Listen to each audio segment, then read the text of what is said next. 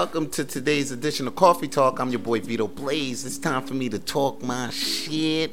Hey, yo, I just want to say something right now, yo. You know, sometimes I work a lot. And when I work a lot, sometimes I be realizing that, you know, there's times to enjoy myself, but I don't want to enjoy myself right now because I'm caught up in the grind. I'm caught up in the midst of doing my thing. And then I realize that time is just going by, you know. There's something that they don't tell us, grown folks, you know, when we're little, that time flies by faster when you get old. I'm telling you, that's the truth.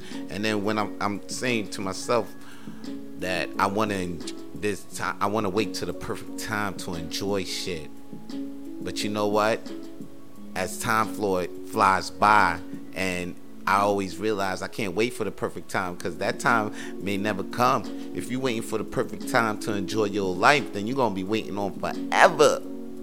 That's why I'm here to tell anybody that's listening to this coffee talk right now that don't wait for the perfect time to enjoy your life. Enjoy your life as you can. Enjoy those little moments as you can, because those moments may not come again.